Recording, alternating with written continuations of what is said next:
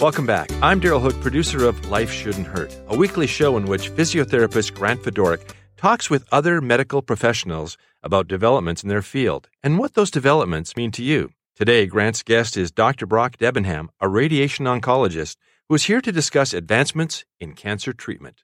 All the time I've known you, and we've had these conversations about the world and how we can make it better, but I don't know what a day looks like. I don't know exactly what you do.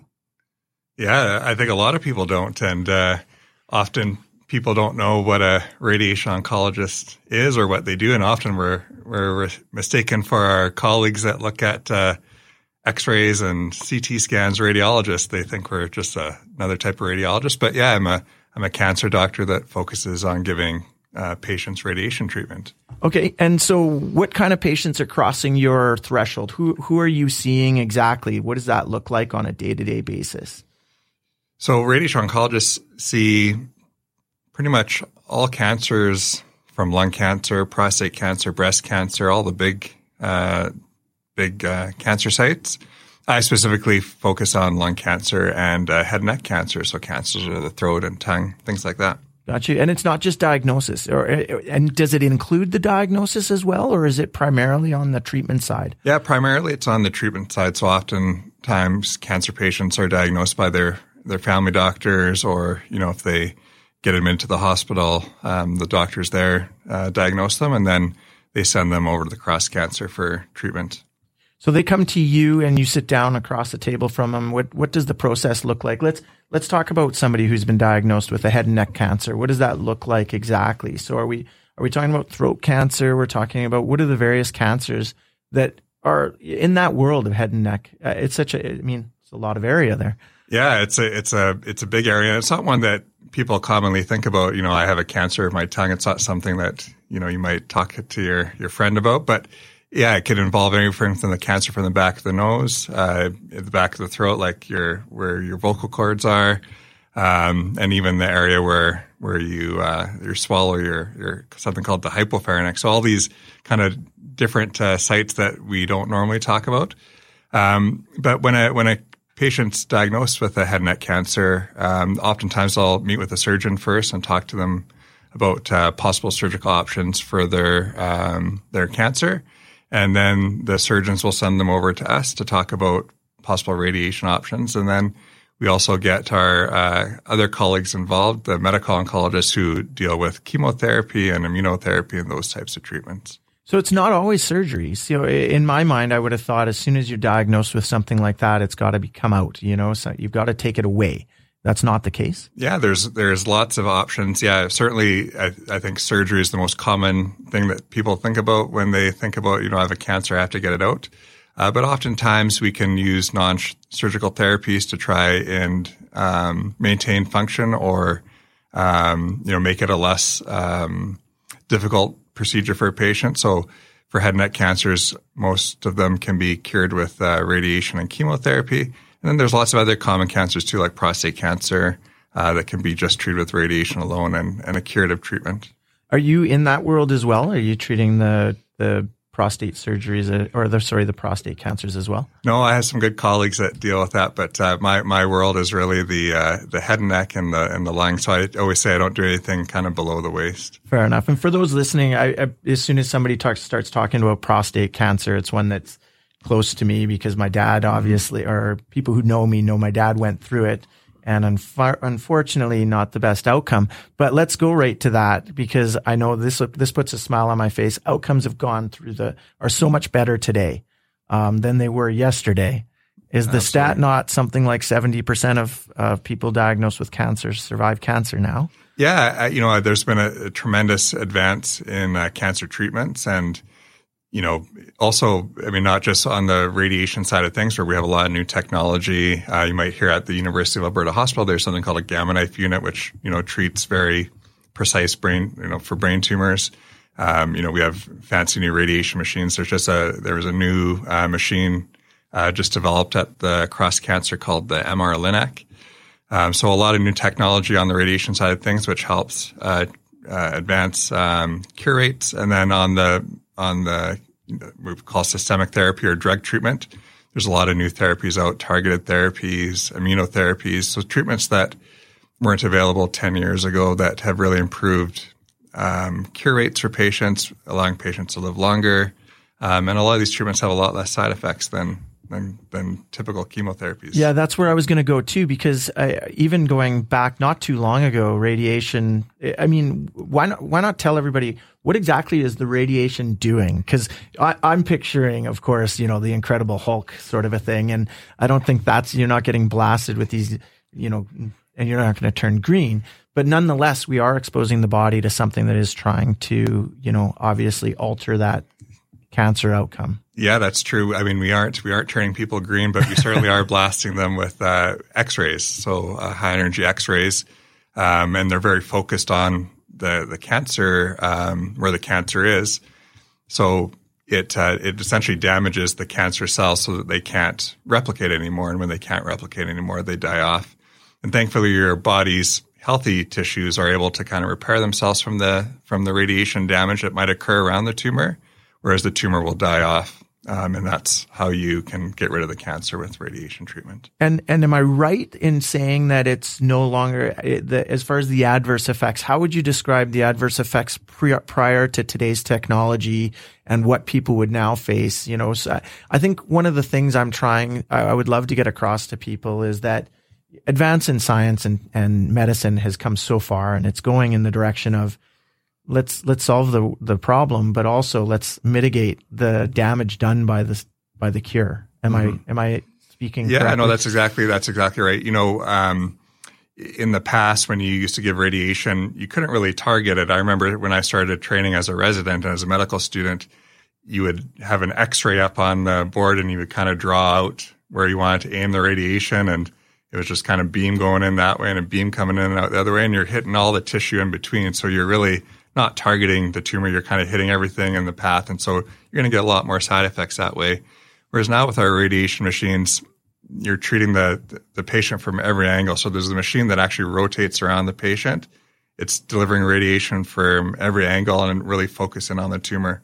So it's not that you get rid of all side effects, but certainly when you look, from 20 years ago to now, patients who may be treated for the same cancer will have less severe long-term side effects. So, in the head and neck world, we talk about, a lot of patients get, really dry mouth after radiation. And it used to be a lot worse in the past, whereas now you still might get a little bit of dry mouth, but it's not as bad as you might have had before. Gotcha. What causes the dry mouth? Is that just the effect of the actual radiation on the Is it the salivary glands? Yeah. So you have some big glands in your cheeks, your parotid glands, and something called your semimandibular glands just below your jawline there. And so in the past, again, you couldn't avoid these with the radiation. To get to the tumor, you'd have to go right through them. Whereas now we call it kind of cut around it, so you can kind of form the beam around. So that you're not hitting those glands as much as you used to in the past, and so patients get less side effects. What other areas do you see less side effects for them around the head and neck? So that's a good question. So a swallowing function would be another one. Again, in the past, you used to damage the patient's swallowing muscles with radiation treatment, and now again we can avoid that. In a lot of other tumor sites, for instance, prostate cancer, again a common one, we are able to, avoid a patient's bladder more than they could in the past. A patient's, for instance, their rectum, which no one likes to talk about, but it's right there. On this show, we're going to be talking about it, so don't get too uncomfortable. Yeah. So in the past, you might get a lot of bleeding from your rectum after prostate cancer. Not so much anymore. And then again, another common cancer, breast cancer. Patients used to have a left-sided, someone who has cancer in their left breast. When you used to give them radiation afterwards, you'd invariably catch part of their heart. And so, 20 years down the road, those women are going to be at an increased risk of having a heart attack. Whereas now they can use different things. So they actually get a patient to take a deep breath in before they get their radiation. It kind of moves their heart away. And then you can deliver the radiation and kind of avoid their hearts, and so less heart toxicity. So all these neat little things that we can do now that we couldn't do 20 years. It's mind-blowing to me, and I got so many. I'm lined up with questions for you. I could just probably rapid fire them, but we got to go for a break here. We'll be right back with Life Shouldn't Hurt here on the Chorus Radio Network. Welcome back to Life Shouldn't Hurt with host Grant Fedoruk. I'm producer Daryl Hook. Today, Grant is talking to radiation oncologist Dr. Brock Debenham about advancements in cancer treatment and potential warning signs that you may want to know about. Now, when we went into break, we were talking about some of the side effects and the amazing technology today that can obviously lessen it. But I think it's poignant and important to get into what brings people to you in the first place. And it always blows me away. It's the question I always ask people when they tell me I had cancer or I went through this. And the first question I always ask, what made you go to the doctor? Or what made you think that there might be something wrong? And I assume you bump into this all the time. Yeah. And, I think patients just know that something just isn't right most of the time. And oftentimes they are hesitant to seek medical care. But I think, if you feel like something just isn't right, I'm, losing weight or I have this sore spot or pain that just won't go away. It's a good idea to go see your family doctor or walk-in clinic, whatever you have available to you to get that checked out. Yeah. Now, in your world, though, specifically, like what would people be looking out for? What are things we talked about on our previous show? One I always bring up, we look for when a patient comes to us. Have you lost unexpected weight loss? Not I've been exercising and grueling away and I've lost 20 pounds. That's great. By the way, if you're out there doing that, keep doing it. But it's I haven't been doing anything different. And I look in the mirror and I stepped on a scale and I'm 20 pounds down. But there's more than that. Yeah. So for in my world, the head and neck cancer world, patients will notice a sore on their tongue that just doesn't go away. So you think, maybe I have a canker sore. It just doesn't get better. So people end up seeing their dentist or their family doctor. Or, when you get sick with a cold, sometimes you get a sore throat or you get a lump in your, a large lymph node in your neck. And, normally those go away with just if you have a cold. If they don't go away, then that's something that you have to worry about. So, if you feel like there's a marble in your neck, that's something to worry about. If you have a sore on your tongue that doesn't go away, that's something to worry about. If you have a sore throat that's causing your voice to be hoarse, especially if you've had a smoking history, you want to go get that checked out as well by your doctor. Now, I'm curious about it's not just a hoarse. We all get a hoarse voice after a cold and stuff, but it persists. That's right. Is that right? That's right. And it's like you've lost your voice. So it's that, when you're yelling at your spouse or your kid and you just can't do it like you could before, that's something to go get. Now, will it come back? Will your voice come back and then you'll lose it easily? Or is it just goes away and it's not coming back? That's right. So it goes away and it's not coming back. And what's causing that? So oftentimes it's like a mass on your vocal cord and the vocal cord just can't move like it should, or sometimes it's even paralyzed so it can't move at all. Oh, really? And so that person comes to you and obviously you do all the amazing things you do to figure it out. Are there other things what about unusual things that have, I think we all have them in our world, right? Somebody just said something and a bell goes off. Are there those? Yeah, again, I think for each different type of cancer that's out there, there are these kind of weird and unusual things. But again, for the vast majority of people, again, it's things that are really, out of the ordinary. So, you might have some blood in your urine. That's something to worry about. You might have some blood in your stool. That's something to worry about. You're coughing up blood. That's something to worry about. You have a lump that shows up in a place that there wasn't a lump there before. That's something to worry about and you want to get checked out. So again, I always tell people that it's better to be, better to err on the side of caution and get things checked out. If it's nothing, that's great. If it's something, you want to get it looked at quickly. And I think when we were talking off air, just in between, and I think it's important, this has been my experience because we've had cancer in our family. It's sometimes you have to be persistent too. I think that, and I'm sure you could speak to this, sometimes you go get checked and they say you're fine. But if you think, and you said it, and I think it's better coming from you. If you just think there's something wrong and you're sure, or you're not sure, but it's persisting and it's niggling, Am I right? That's something you should persist and go back and ask again? Yeah, definitely. You have to be your own best advocate. And again, if there's something it's not going away on its own, oftentimes you'll say, if you have a sore throat, it should go in a couple of weeks. If it doesn't, come back and see me. You need to, if there's something there that's bothering you, that's still bothering you, a couple of weeks after, you should go get that checked out. And again, not everyone has access to a family doctor these days. But there are other resources out there, again, walk-in clinics, we have our clinic that we might talk about after that patients can go to.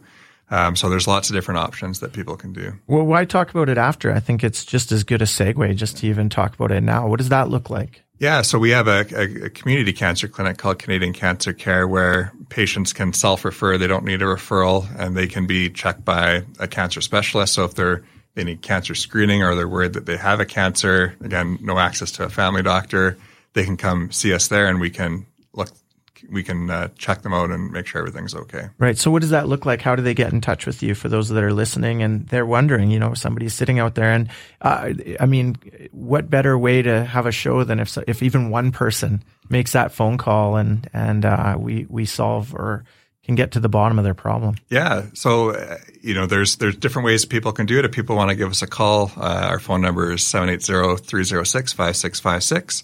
Or they can go on our website, CanadianCancerCare.com, and they can actually book an appointment directly on the website without having to talk to anyone. So there's lots of different ways to do it. And the most important thing is, again, that you're able to access the services that you need in a timely manner. Yeah, and I think that's the moral of the story. It's that if you're not sure or if something seems off, it's worth, following it all the way. And I think one of the things that I've noticed, especially during COVID, there was a big drop off in people's they didn't want to burden the system, or so many different excuses came out as a result of that. And I know one of the messages we kept saying is, no, this is what your doctors are there for, exactly this, and that's what you should be doing.